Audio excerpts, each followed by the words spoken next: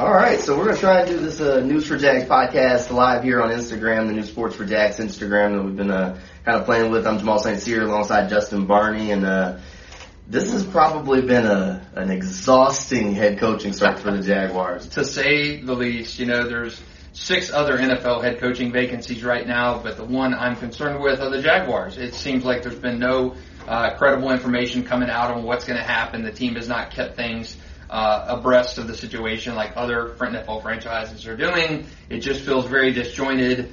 You've had 2 head coaching finalist candidates that you were interested in take jobs with other places. Yeah. So it just feels like this is set up for another disaster. If it's anything like typical Jaguars processes, we know how this is going to end. Taking your not your top candidate and settling for something else. Yeah, it feels like now that Nathaniel Hackett, the Packers offensive coordinator, Matt Eberflus, the Colts defensive coordinator, both off the market, it's like if you don't land Byron Leftwich, what are you left with? I know they kind of talked with Vic Fangio. I'm not completely against Vic Fangio, but I'm still not convinced that he would be a great hire. And outside of that, the fallback options like Jim Caldwell, I said that the other day, and people were like, well, he wouldn't want to come here and work with the general manager situation. And I said, well, what's his other option? Go home, because he's interviewed for teams. He clearly wants to be back on the sideline, and so far it hasn't worked out. He hasn't gotten a bite, and other teams are starting to fill those jobs. It looks like the first finalist for the Texans job was announced today as Josh McCown, the former quarterback in the NFL. So these jobs are starting to close up, and the Jaguars are still trying to figure out, well, are we going to get Byron Leftwich? Is Trent Baalke going to be the general manager? What's going on? It's a process. It's been just disappointing, and it kind of goes in line with how the franchise has operated, in the last few years. So it's very disappointing after the seasons that they've had in a row. 1-15, 3-14, and just the Urban Meyer disaster era that it was. I just don't want, we talked about this yesterday. I don't want it to feel like, they have to settle for, their third or fourth candidate, their third or fourth choice. And at this point, I think if you don't hire Byron Leftwich, if you're Shad Khan, there's going to be a revolt. If you end up hiring somebody like a Vic Fangio, a Doug Peterson, and retain Trent Baalke. So I think there would be a mutiny around TIAA Bank Field. If that is the case, I think fans have made it very well known that they want Byron Leftwich as their guy. I think the hang-up, as has been reported throughout the media over the last 24 hours, is the sticking point of Byron kind of flexing his leverage and saying, hey, I don't want to work with Trent Baalke. I want my own guy in there. That's natural. I think that is totally natural. Somebody asked me this morning from our news department about, is this normal? Is this a natural thing to do? When you're hiring somebody for that position, that person has a right to say, hey, I want my own guys in there. I think that's in any line of business. You want to have somebody around there you're comfortable with, you trust, who aligns with your same philosophy. And I think Byron feels that with his rumored choice of Adrian Wilson as a GM. You don't want to go in there and have to be married to a guy from the previous regime who, Trent Baalke must have something that he's done well for Shad Khan to continue to retain him, a la blackmail, whatever it is that people are making jokes about. But there has to be something tying Shad Khan to Trent Baalke and that blind trust. Because usually you have the clean sweeps. You want a franchise regime change. I think fans want that. They probably deserve that after the mess that's been there.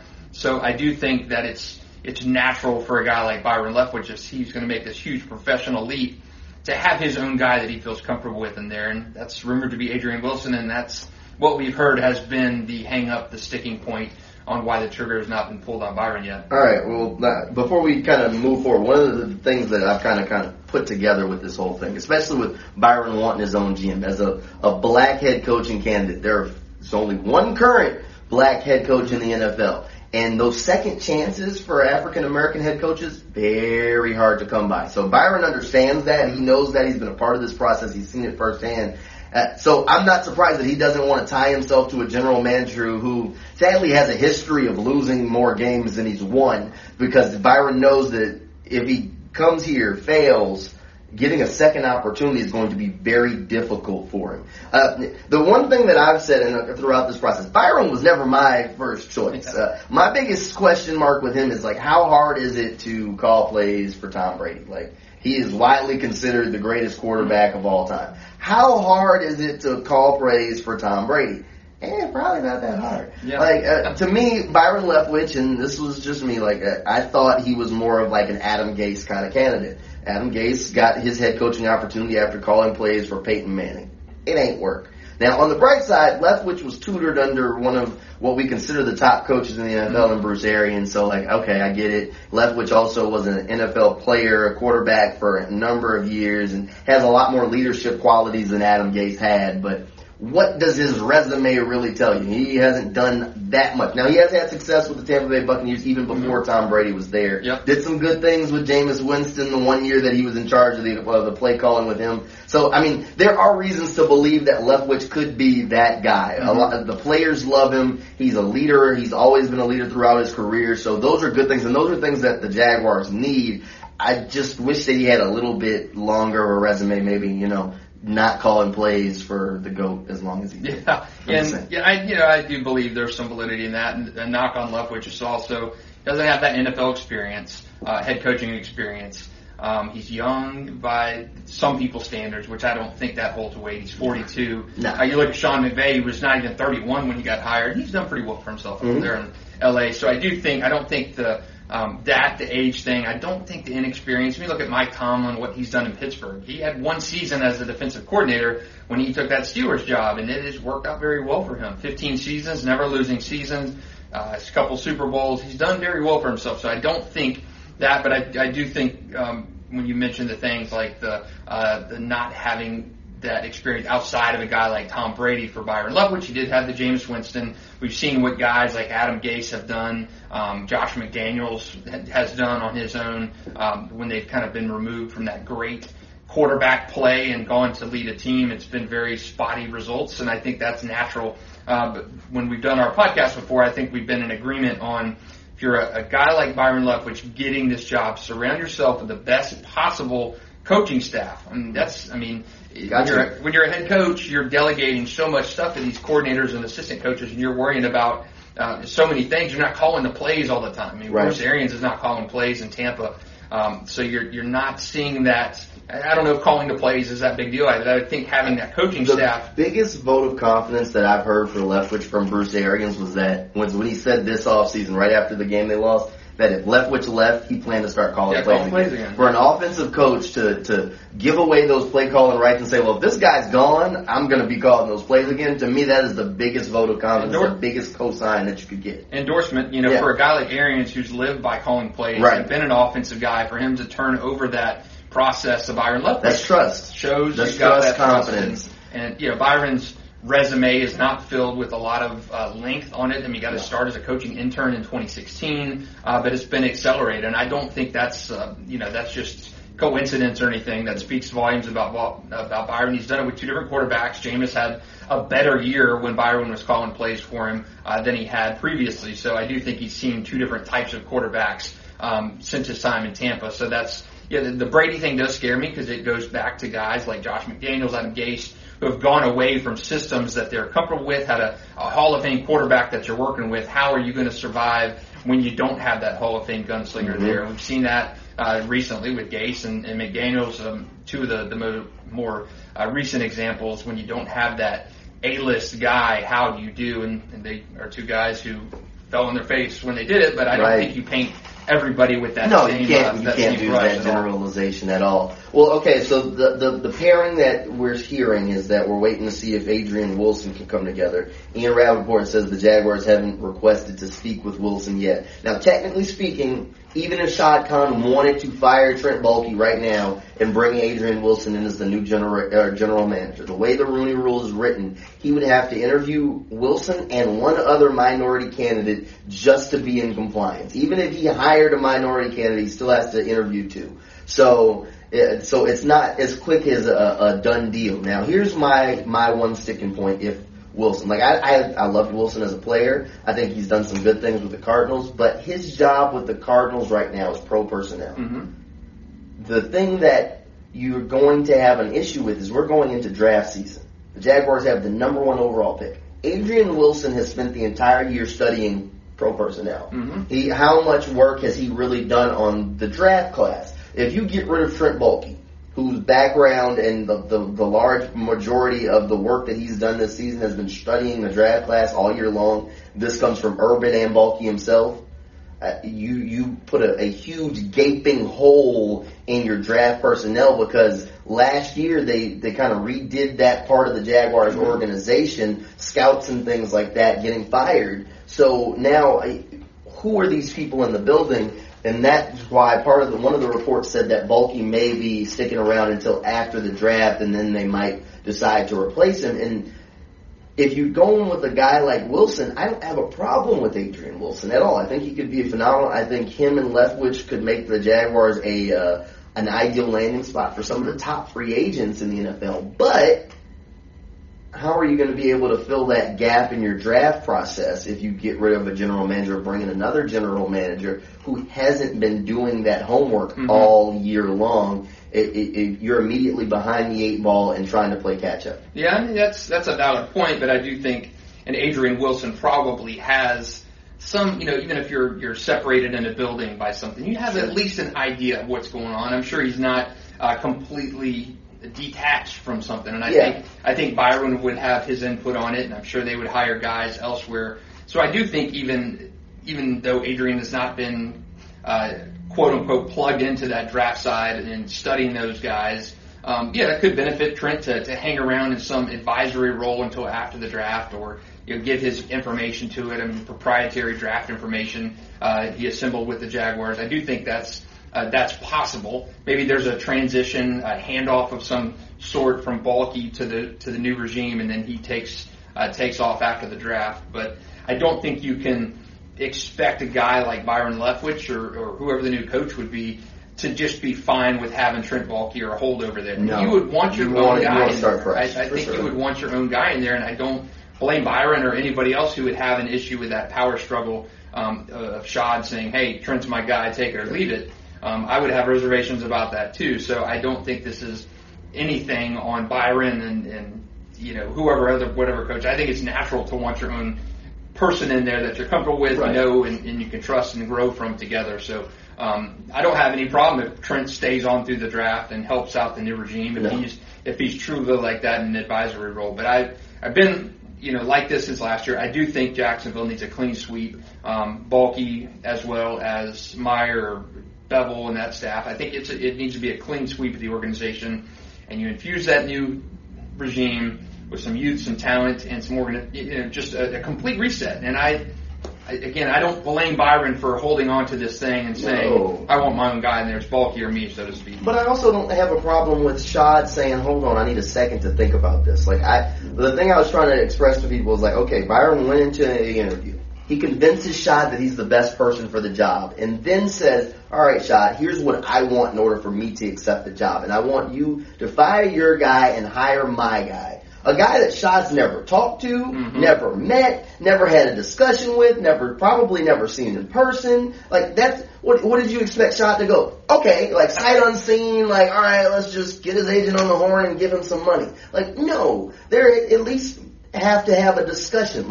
You'd have to fly the guy here. I mentioned the Rooney Rule earlier. There's other rules in place that have to be in compliance and other things. So once you got to that hurdle, that's a little bit more of a roadblock of okay, well, I only want to pay you this amount of money and you want this amount of money. It's not that simple. It's a matter of, all right, well, we got to get the Cardinals on the horn, let them know we want to talk to their guy. They've got to approve it because he's still under contract there. We've got to get Adrian Wilson here. We got to talk to Wilson's agent because Wilson gonna want to get paid too. He ain't coming for cheap just because Byron wants him. So now both of them feel like they got Shad Khan right here and can basically say, all right, well, I want this amount of money if you're gonna make the deal work, and if you don't get both of us, you don't get either one of us. Yeah. So now it's like you're asking Shad, fire this guy, and then we're gonna hold the franchise at gunpoint and say this is what we want or else. So it's definitely a difficult situation with some layers there. But if it all comes together, it could work out very great. Because think about it this way. If you bring in Byron Leftwich, that gives the Jaguars the inside track on Chris Godwin, who one of the top receivers. Tampa Bay ain't going to be kind of strapped on salary cap space. The Jaguars got plenty of it. Byron Leftwich was his offensive coordinator, led him to some big years in Tampa Bay. Yep. Trevor Lawrence would be very happy to throw to Chris. I'm going to go ahead and say, yes. If you bring Adrian Wilson in, he's in charge of pro personnel. I think he knows a lot about a guy named Chandler Jones, a guy who single-handedly beat the Titans in week 1 of this season.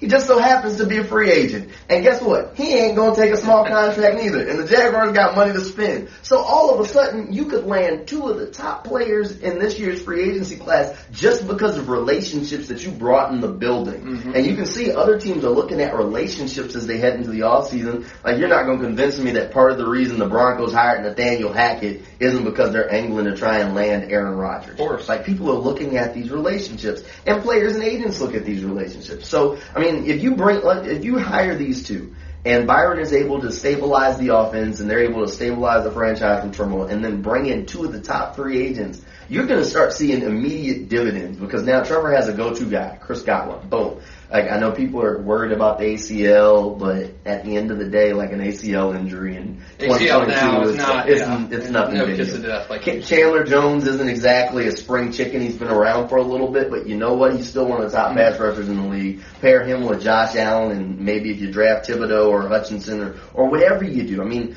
you know what? I take Chandler Jones, Josh Allen, and DeJuan Smoot, and we'll go to war every day. I mean, I take that trio and go out there. So, I mean, that's just 2 guys. And, I mean, think about it. If they landed one of those guys, we'd be lauding them for approval. Yeah. These 2 people could possibly bring 2 of the top free agents to Jacksonville just off their connections alone. So, I think there's definitely something there. I think it's just going to take time to materialize. I still think Byron Leftwich is the front runner from what I've heard for the job. Does it all come together the way it needs to? I don't know, but there's a lot of layers that got to kind of work together in order to make it happen. Is it worrisome that we're less than 5 days away from Senior Bowl practice starting? You're wanting to be out there. If Jaguars obviously going out there, but are you going out there with a skeleton crew staff? Are you going out there with dead man walking staff, knowing that you're going to be cut loose with the new regime? That's why I still think Trent sticks around for the draft. I mean, because I think Trent will be in Mobile next week doing that Senior Bowl work, talking to those guys. I think that's where he'll be, representing the Jaguars. I have very little doubt. And if they can get a deal done with a coach, then the coach will probably be down there because that's where the NFL meets. They go there, they look at some of the top guys in the draft. A lot of guys that aren't even competing in that game end up traveling to Mobile with their agents just to talk to general managers and coaches because so many of them are in this one place. Great networking hub. Yeah, and you don't get another meeting of the minds like that until Indianapolis for the Combine. Mm-hmm. So I do think that there's a pretty strong chance that Trent's there next week. Is that necessarily a meaning that he's sticking around till April? No, but that means that it's part of his job, and he right now he's in survival mode and trying to secure his position. Which, if I was him, I'd go there and say, "Well, this is why you should keep me at least till April, right? Let me see what I can do." So I don't know. I think it's all kind of coming together. I think there are layers to this thing, and I think it could pop at any moment. It's just there's different balls that have to drop along the way to kind of put the whole picture together, if you will. Yeah, and the pulse of the fan base during this time, you can go on Twitter, Facebook, and it's been a yo-yo. I mean, up and down. I mean, you've seen posts saying it's official, these hires are official, Byron and Adrian are officially hired, but it's been so much it's been a washing machine of information just swirling around, and with the fan base, as much as they were kind of yanked around earlier in the year with Urban and the struggles and all of his missteps, and Shad Khan's ownership of 10 years being more missed than hit, putting it mildly. I think they're tired of it. I think they want something solid, and I think Byron and Adrian Wilson represent a fresh start, young guy. I mean, Byron is a guy a lot of the fan base knows and has heard of. He's a name guy, didn't pan out in Jacksonville, and I think they want him. They don't want to reset with a Darrell Bevell. And that's why everyone was so willing to jump the gun, is because Byron has been the name that's being thrown out there since the second Urban was fired, because of his connections to Jacksonville, because so many people know him, and because so many former players, current fans want him here. Mm-hmm. So many people, when there was just a hint that, oh, he's the guy, people were willing to jump the gun a little bit. But, I mean, I guess some of it happened. Like I said, there was that wrench throughout where he wants his own general manager, which is fine, but that adds layers to the discussion. Yeah. So the one thing that should give fans at least a little bit of solace is that even though the New Orleans Saints have requested Byron Leftwich for an interview, there's been no reports of when that interview will occur, or whether or not he will interview with them, or anything like that, or him being in New Orleans. No one has reported that at this moment. So that's always good. It's like, okay, at the very least, there's no reports of Byron talking to someone else. Mm-hmm. So there's at least a little bit of solace that they are still working on this thing. Like I said, I mean, in the words of Shrek, it's like an onion. There's layers to this whole thing. Not a parfait. When you're quoting Shrek to a Jaguars coaching search, you know we've hit. I mean, hey, look, we've hit a low point in this search. We have hit the low point. It's kind of rock bottomish. I mean, because I guess the next thing is like, okay, if they strike out on the Leftwich-Wilson combination, where do you go next? It's bulky and who? Like that's the hard part. It's like, okay, where do you go if you strike out on Leftwich? Do you try and go back to Jim Caldwell and say, hey Jim, we really enjoyed our first interview with you, and you were our guy all along, because Jim's not a lot of people. He was their guy that they wanted. Mm-hmm. He could definitely stabilize the franchise and do some good things here. But does Jim want the job? I think Jim wants to be back on the sideline, but who knows? Maybe you get to the table with him and he says a similar thing of, I don't necessarily want to work with the general manager, or I want this, or I want that. So, to me, if you don't land Byron, it's Jim Caldwell or bust, because it's like, or who? Mm-hmm. You interviewed Todd Bowles, but Bowles didn't even get a second interview. You didn't interview Eric Bieniemy this go around, because from what I've heard, the last year's interview didn't exactly go well. You've already lost Eberflus and Hackett. Who else is there? Darrell Bell. We never even heard a report of how his interview went, so I'm going to go with it. Probably went, You know what I mean? So, like Joe Cullen interviewed for the Ravens defensive coordinator job, but he didn't even get an interview with them for the head coaching job. My fear is that this turns into a Texans of 2021 scenario, where you kind of settle on a David Culley guy. He's been in the league a while. He's been steady, but he's a guy that's... You mean, so Vic Fangio is Vic Fangio. It would be 2022 David Culley. It would be that where you lose out on your guys, or your candidates don't want to come here. Yep. And in the David Culley hire of Houston, granted, I thought they were going to be the worst team in the league, and they dimed the Jaguars twice. Yeah, they did. So I thought he did a good job for what the hand he was dealt. Yeah. But if you lose a Leftwich, you don't make that Leftwich hire. He stays in Tampa or ends up going somewhere else, and they end up having to settle in the way that Houston did for David Culley, and he's a one and done. I mean, the fan base is going to revolt. I don't know what you sell the fan base on if you hire one of those fallback option. You're basically your fourth guy on the list. We haven't seen Josh McDaniels. I think he just got an interview request with the Raiders. So that would apparently he's been turning down interview requests with a lot of teams, and the Raiders are the only one he's interested. So who do you target if Byron is not your guy? I mean, it's really tough. I mean, it would have to be Jim Caldwell. Like at that point, it's Jim Caldwell or bust, if you ask me. Like, I like Vic Fangio. I think he's a solid coach. I would love him as a defensive coordinator. Yeah, not really a head coach kind of guy. I mean, but I don't think he did awful in Denver. Those teams were competitive. The defenses were pretty good until they started gutting it. The problem he had in Denver was he didn't have a quarterback. Mm-hmm. They had talent on that roster. Yeah. He didn't have a quarterback. He went to battle with Drew Lock, Teddy Bridgewater. Mm-hmm. I mean, yeah, you're not winning those games. It's not exactly, the creme de la creme of QB play. So, I mean, if you said, all right, well, we're going to bring Vic here, but my first question to Vic is, who's your offensive coordinator, bro? Because your defensive coach and your problem in Denver was scoring points. Who you bringing here that's going to all of a sudden fix this offensive coordinator, this offense situation? And if he can't answer that, if he looks at me and says, we'll figure it out, then he can get back on the plane and go back wherever he came from. Doug Peterson, what happened with that? There was such the buzz on Peterson early on. He flunked all his interviews, it looked like. What would happen? I mean, he fell off. No second interview. Sound like he flunked all of them. Because he was doing his interview tour. I mean, he was doing his media tour just the way Urban Meyer's doing his media tour now, and it just didn't work out. Doug Peterson fell off the map. I mean, I'm telling you, I don't mind Fangio, but I need to know who his offensive coordinator is. But you're also not going to convince me that he's okay with working with Trent Baalke. Because Baalke promotes Jim Tomsula over him in San Francisco. Fangio doesn't even stick around to hang out with Tomsula. He packs his bags and goes to Chicago. You think that kind of upset that just goes away? Like, he watches you. He watched him get rid of Jim Harbaugh, and then you promote the defensive line coach over the defensive coordinator. Somehow, Vic Fangio strikes me as the kind of old school guy that holds a grudge. Yeah. Like, I'm just saying, he strikes me as that kind of guy that will look at Trent and be like, nah, bro, I still remember. Maybe I'm wrong, and maybe him and Baalke have mended those fences, but there's at least a reason to believe, or at least question, whether or not he would work with Baalke. So, I mean, I don't know just how much of the center of some of this Baalke stuff, if it's blown out of proportion, is how many people don't like him. I have no idea. But I do know that there are at least, if Byron Leftwich obviously has decided he didn't want to work with him, and I'd be willing to bet Vic Fangio don't want to work with him. I mean, does Jim Caldwell? I don't know. But to me, if you miss out on Byron, it's Caldwell or bust. There's no other options out there. Like, who are you going to get? You can call Doug Peterson back and try and interview him. I think he flunked out all his interviews. You only interviewed Kellen Moore once. Dan Quinn took his name out of the coaching search for everybody.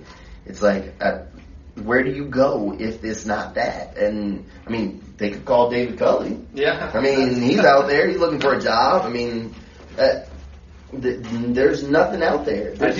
I do think it would be if you miss out on Byron, it would be a David Culley kind of hire. It would be that we've missed on every one of our top candidates, and this is our last resort. This is what we have to deal with. And I do think it would be kind of how they landed Doug Marrone. Yeah, it's exactly the same. Yeah. You settle on a guy like that, and the fan base, I think it would be just apathetic, bordering on just absolute mutiny at that point. You gotta do something. If you do not hire a Byron at this point. And I understand the drawbacks, the knocks on Byron, the age, the inexperience. I've seen that he was a bad player. He was an average player. I don't think that has to do with anything. He has the mental makeup. Yeah, I think Byron will be a good head coach at somewhere in his career, whether that's this year with Jacksonville or elsewhere in his career. I don't think the negatives outweigh the positives or the ceiling for Byron.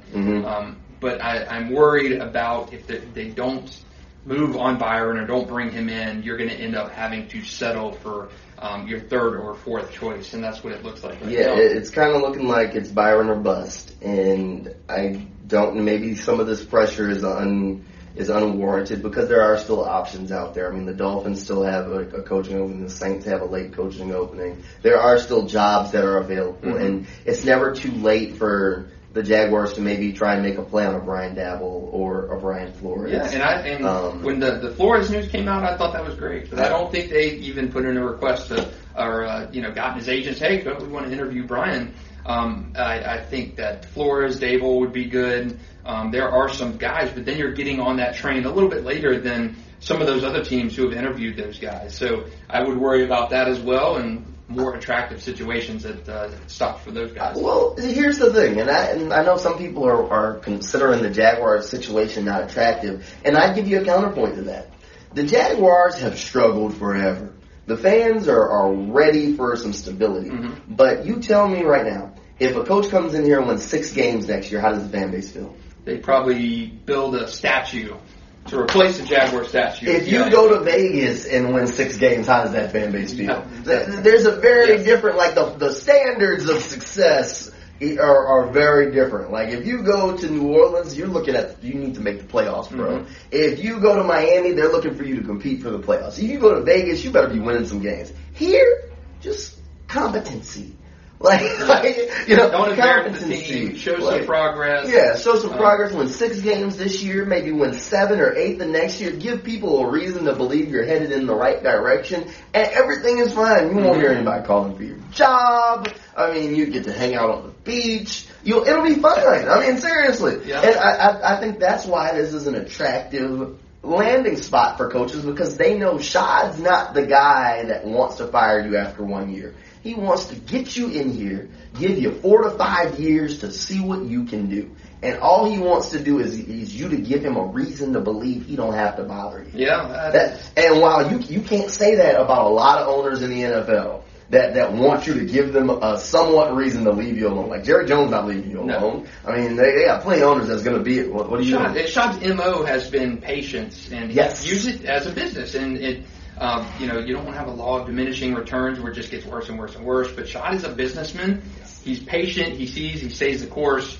Urban Meyer was changed that completely. But I mean, you can tell by Urban's media tour that he's going on now about that he should have never been hired. This was like a Shad dream scenario. This was his dream coach, it feels like. Mm-hmm. And you can even tell by Urban's media tour now. Well, we lost some games and I was sitting in my office depressed, staring at the ceiling, and I didn't know what to do.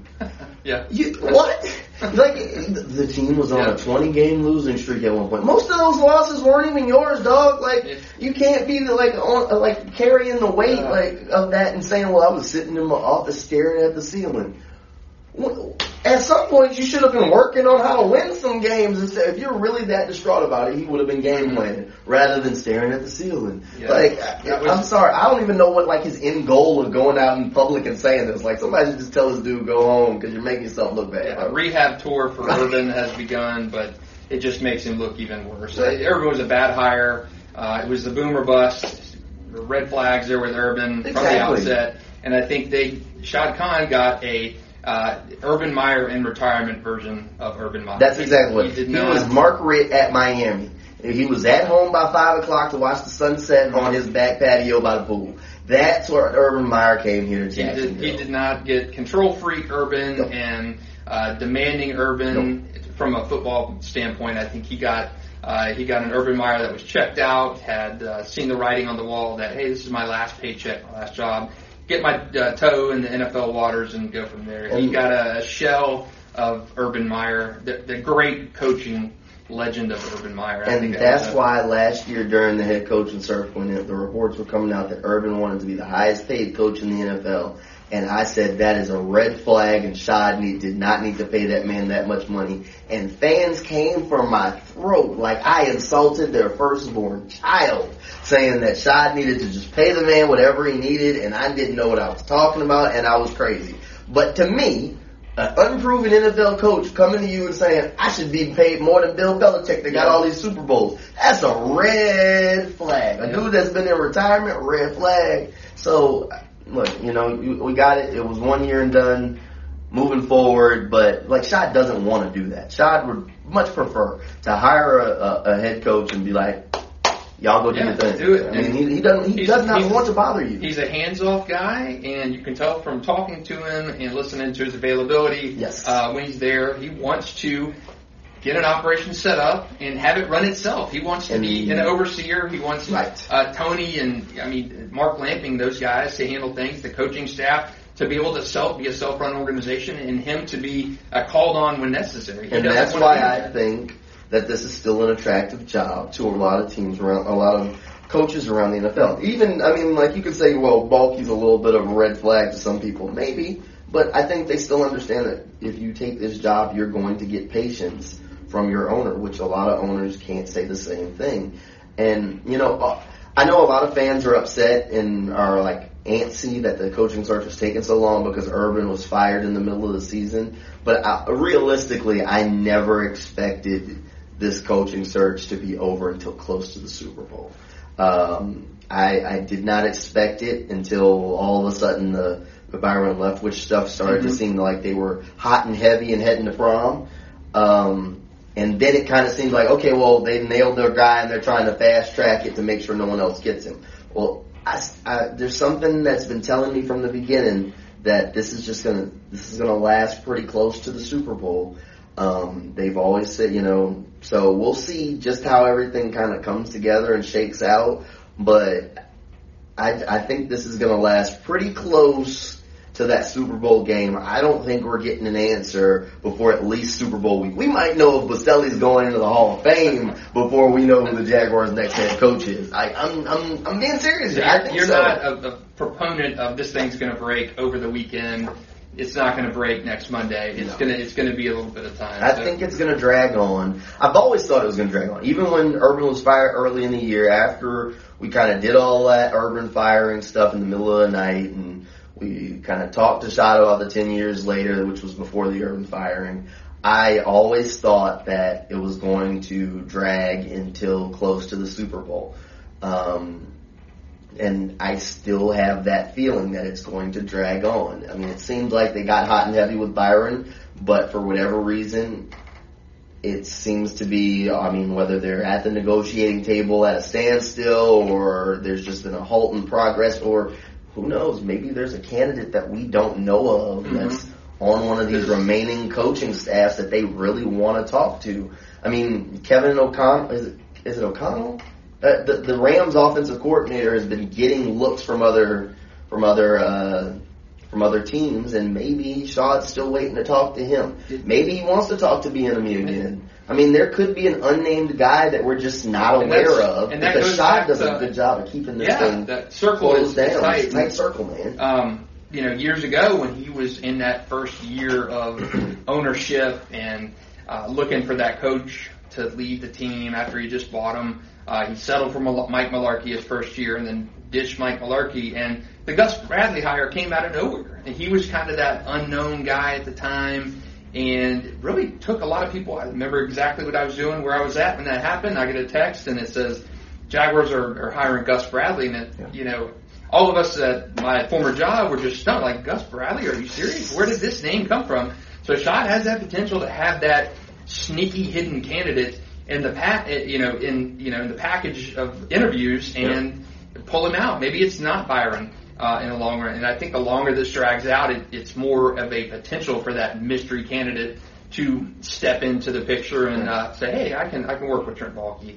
We can build something good from here. I think the longer this drags out, if it gets to that closer to the Super Bowl range, I do think it could be a mystery candidate or a guy that is maybe that Gus Bradley kind of guy where he just comes out of left field. And of course, that was Dave Caldwell who made that hire at the time and kind of convinced Shad that was the thing to do, and turned out not to be so good. I could be terribly wrong, but I still think that this thing's just going to drag on. Super Bowl week was always my kind of like target date, especially when all the coaching hires seem to be kind of taking their time. There's 6 jobs left open right now besides Jackson. I mean, 7 jobs total. So he has no reason to feel like he has to kind of press the gas on this thing. Everybody's still kind of feeling around and trying to figure out who's their next person. And until more of those jobs really start filling in, I don't know that he's going to feel pressured to move forward. Like, I understand the draft is around the corner, but if he's planning to keep Baalke, he really has no reason to rush. So I think Super Bowl week is our target date. It's always kind of been the target date in my head, just from the way I thought things were working and the way he wanted to make sure he talked to everyone and was casting into such a wide net. It wouldn't surprise me if there were some guys that come in for second rounds of interviews that were from that first batch, and we see this thing continue to drag on. I think he wants to, in Shad's words last time around, the infamous thing he said was, this time I got it right. Well, this time he wants to be able to say that in a press conference and mean it. Not have everyone not have everybody laugh at him 7 months later. So I think he's trying to do the most thorough job he can. Who knows exactly how this thing works out. Like, Shad has done a phenomenal job of keeping a tight circle. I mean, you can even say that, a lot of the NFL lead insiders, Adam Schefter and Rappaport, have no idea what's going on because there's just no leaks. I mean, here in Jacksonville, we hear a little bit more than they do, but, I mean, it's tough to get an exact pulse. I mean, would it surprise me if the news broke right now that he hired somebody? A little bit, but, I mean, at the same time, it wouldn't. Because, I mean, he moves in mysterious ways. He could, legitimately could go and land Josh McDaniel and nobody even know he interviewed the dude. Yeah, we've been tracking his planes this week on the flight tracker, and today his plane left from, I believe, Urbana, Illinois, up where he was at, flew to Jacksonville this afternoon, or actually late this morning, and then left again, flying south, and we're looking at it like, man, is he going to Tampa to pick up Byron Leftwich in his big plane? This is one of Shad's biggest plane. 22-seater. So we're thinking, man, he's going to go down and get Byron's family. And as we're watching on the radar, it swoops around the coast of Florida, off the East Coast, and heads down towards the Bahamas. So unless the Jaguars had congregated Adrian Wilson and Byron in the Bahamas, then it did not look like they were going down to pick up a Byron contingent in Tampa. So he keeps us guessing. Well, I did hear that Byron was in town at some point this week. I don't know if he ever left, but I did hear that he was here. So, I mean, who knows? I mean, Tampa ain't that far. He could just hop in his car and drive if he really wanted to. You know, I mean, it ain't a bad ride. Byron knows his way around town here. He can get here. So, I mean, who knows? This thing could happen at any given moment. Does Shad have to be there? No. I mean, you know, beauty of Zoom these days. Like, he's already done his in-person interview with them. So, we're all kind of waiting to figure out exactly what's next. But I think the one thing that the world can agree on is if it ain't Byron Leftwich, it might be bad. Is it? Yeah, and I've had several Jaguars fans on Twitter mention this and comment at the bottom of stories this week.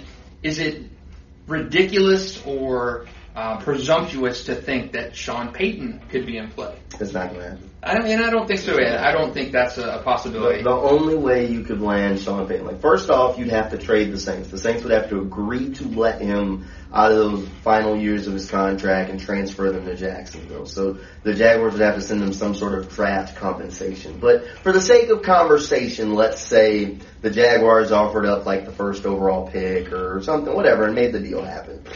Whatever.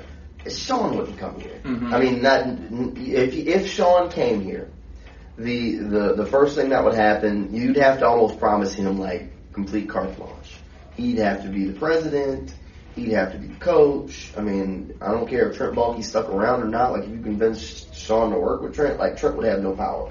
Because, I mean, think about how things were in New Orleans. Like, Mickey Loomis was the contract guy. Like, he was the one that came up with all these nutty contracts for all their players that always, the reason they're in salary cap hell right now, but he's not worried about it because he comes up with these nutty contracts with void years and, oh yeah, we'll sign you to a $50 million contract. Ha ha ha, you only get 12 of it before the rest is just this evaporates into thin air. Like, stuff like that. He's been doing it for years. He's the contract guy, and Sean Payton is the football guy and makes the decision on everything when it comes to the players that are on the roster, off the roster. He's not checking into anybody. Now, I know you're a Saints guy. When I saw Sean's press conference, I thought, this is a guy who's burnt out. Yes. He needs a break. He needs to recharge, and he's going to, whether that's in the TV booth, whether it's playing catch with his kids, whatever it is. I think Sean Payton, and I don't think he's not going to coach this year. I'm not convinced he ever coaches again. Yeah, I think he is burnt out and needs a break. After the Bounty Gate suspension, he was never the same guy. I mean, before Bounty Gate, he was intense. He was locked in. He took that year off, and there's the Netflix movie about it, coaching his kids, and he kind of realized that there's life outside of football. And there's nothing wrong with that. By all means, he was a different person. He was a lot more relaxed when he came back. And he even talked about in that going away press conference how if he knew what he knew or knew what he knew now when he first got the job, he would have handled the media differently. He would have handled some of the players differently. So I don't think didn't sound to me, and you're the New Orleans guy, but it did sound to me like it's a guy who was ready to get back in the coaching thing. So I think that is, if he was coaching, there's no reason for him to leave New Orleans. I mean, yes, salary cap's bad. Yeah, the quarterback situation is questionable. But at the end of the day, he had carte blanche there. If he whirled into Mickey Loomis's office and said, I want to trade everything to get that to go get Aaron Rodgers, Mickey's going to say, okay, let's make it happen. And the owner is going to say, y'all go ahead, do what you got to do, bring us a trophy. And, I mean, legitimately, the countdown is on, like, for when his statue and Drew Brees' statue outside the dome down there goes up, because they're basically city royalty. There's no reason for this dude to go and coach somewhere else, especially a place where it's like a full rebuild. No. If you're talking about, and that's my problem with everybody says, well, I really wanted a candidate with a head coaching experience. Who? Who out there, like, what are we going to do, pull Bill Cowher out the booth? And even realistically, if you go look at his record from when he was in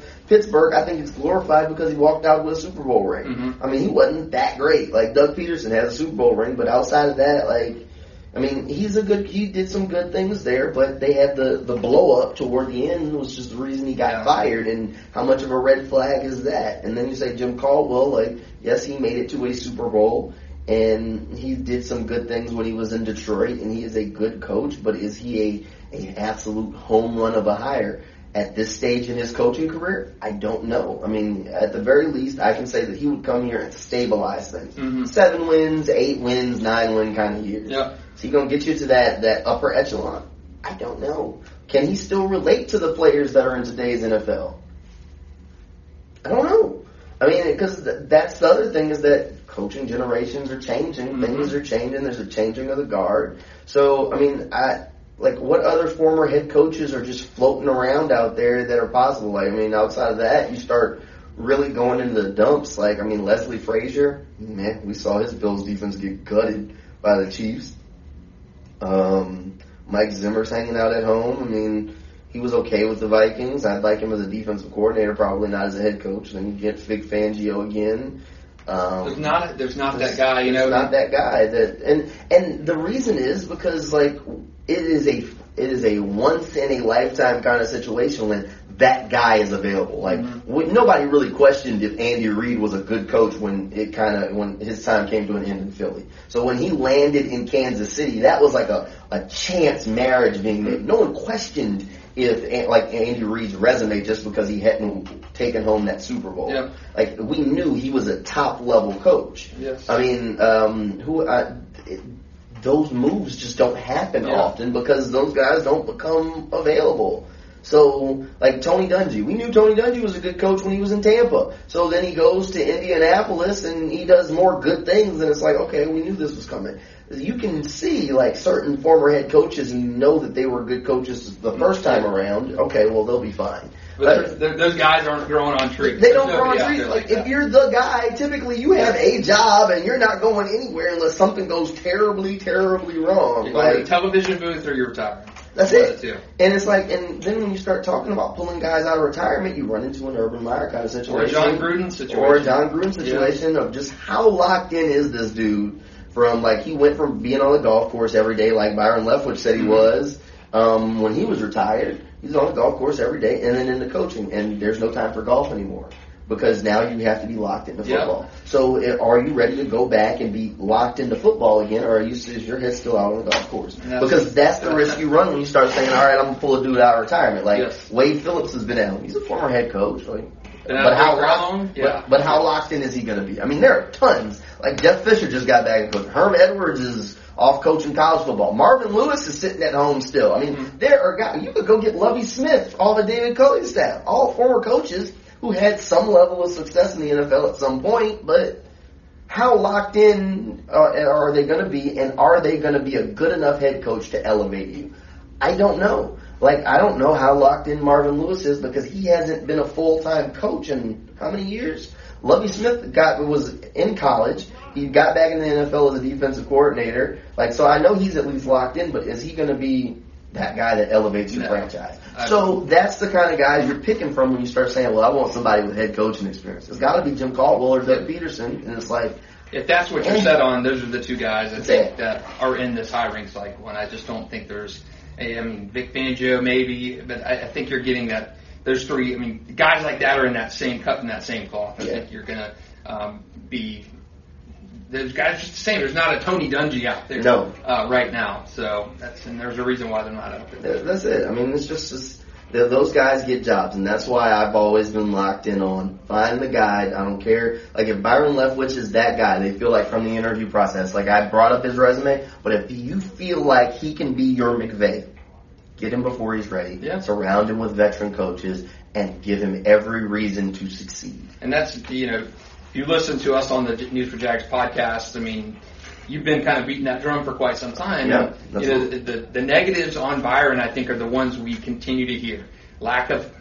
Any kind of lack of sustainable experience. I mean, he's been an offensive coordinator for 4 years, right? And he started his career as a coaching intern in 2016, so doesn't have a huge body sample size of this long-term coaching career. No. Sean McVay was 30 years old when he was hired as a head coach by the Rams, 30 years old. And, Jamal has kind of banged the drum on this. Get the guy before he becomes Sean McVay. You got to. I mean, think about Sean Payton. You brought him up. He was, when he was hired, it was like, who? like he was a decent offensive coordinator, but he wasn't the guy yet. Like, Mike Tomlin, another good example. Mike Tomlin. One year defensive coordinator. 1 year defensive coordinator. Had a great interview with Pittsburgh, boom, hired, and there's me a Hall of Fame coach. And I think that those issues with Byron are overblown, and I do think, I agree with you, if you're going to hire that prodigy kind of coach, you're willing to let him grow for a little bit, and I think Shad Khan would definitely be that way. Get him before he's that Sean McVay.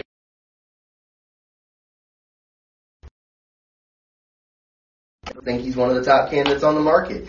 Who else is out there? Sean McDermott. He had been around for a while and worked under a couple of different people, but before he was still a younger coach when he got that opportunity. And look what they've done. And what they've done. I mean, Dan Campbell had never been a coordinator in his life. He's the Lions head coach, and those players will run through a wall for him. It didn't translate into wins, but there's no questions of if they found their guy. Yeah. So, I mean, there's a lot of situations where you can kind of see this, like, okay, well, you got a guy who had a short resume, but he was a little bit of a rock star, and, you know, it's kind of worked out and translated into some things. And instead of waiting for him to, you know, go and prove himself somewhere else, because then he ain't available. Like, I mean, if you'd have hired John Harbaugh, for instance, like, when they hired him, Ravens fans weren't exactly ready to run through a wall for him. They were like, who?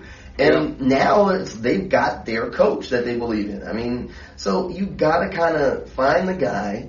If he's a little young or he doesn't necessarily have something, you know, surround him with a staff of people. Think about what they did with McVay in L.A. They put Wade Phillips on that staff. Eventually, they moved past Wade and upgraded that defensive coordinator position with someone else, Brandon Staley. But they put Wade there for a reason, because Wade represents stability. He's been a head coach. He's been around the block. Right. So if Sean had a question, he knew where Wade's office was. And that's somebody that, because of especially how long he had been a coach, Sean had no choice but to respect him. He'd been coaching as long as Sean had been alive. Yeah. So, I mean, you have to think about it that way when you tell them, okay, look, I'm going to bring you in, but here's the staff I need you to put together, so that way I can see you be successful and grow as a coach. That's right, and I do agree. I think if you hire in a guy like a Leftwich with a limited body of work but a high upside, put him in. We've beat this horse repeatedly throughout the year. We knew Urban was going to be gone.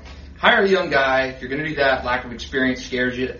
Put him with a coaching staff and just insulate him with that experience. And it could be the Matt Nagy. I mean, it could be so many of these guys, the Adam Gase types, who guys have been there and done that. David Culley, you know, put that experience around them, insulate them a la McVay, Wade Phillips kind of deal, and let them grow. And I think that's the best scenario if you're going to hire a guy like Byron Leftwich. All right, I think we've been on here for a while, so let's go ahead and wrap this thing up. That'll do it for our News for Jags podcast and our Instagram Live. If you want to find more on the News for Jags podcast, you can just head over to newsforjags.com or just wherever you get your podcast, you can search it there. Or if you want our Instagram, it's Sports for Jags over on Instagram. Appreciate you giving us a listen, and we'll see you on the News for Jags podcast next time.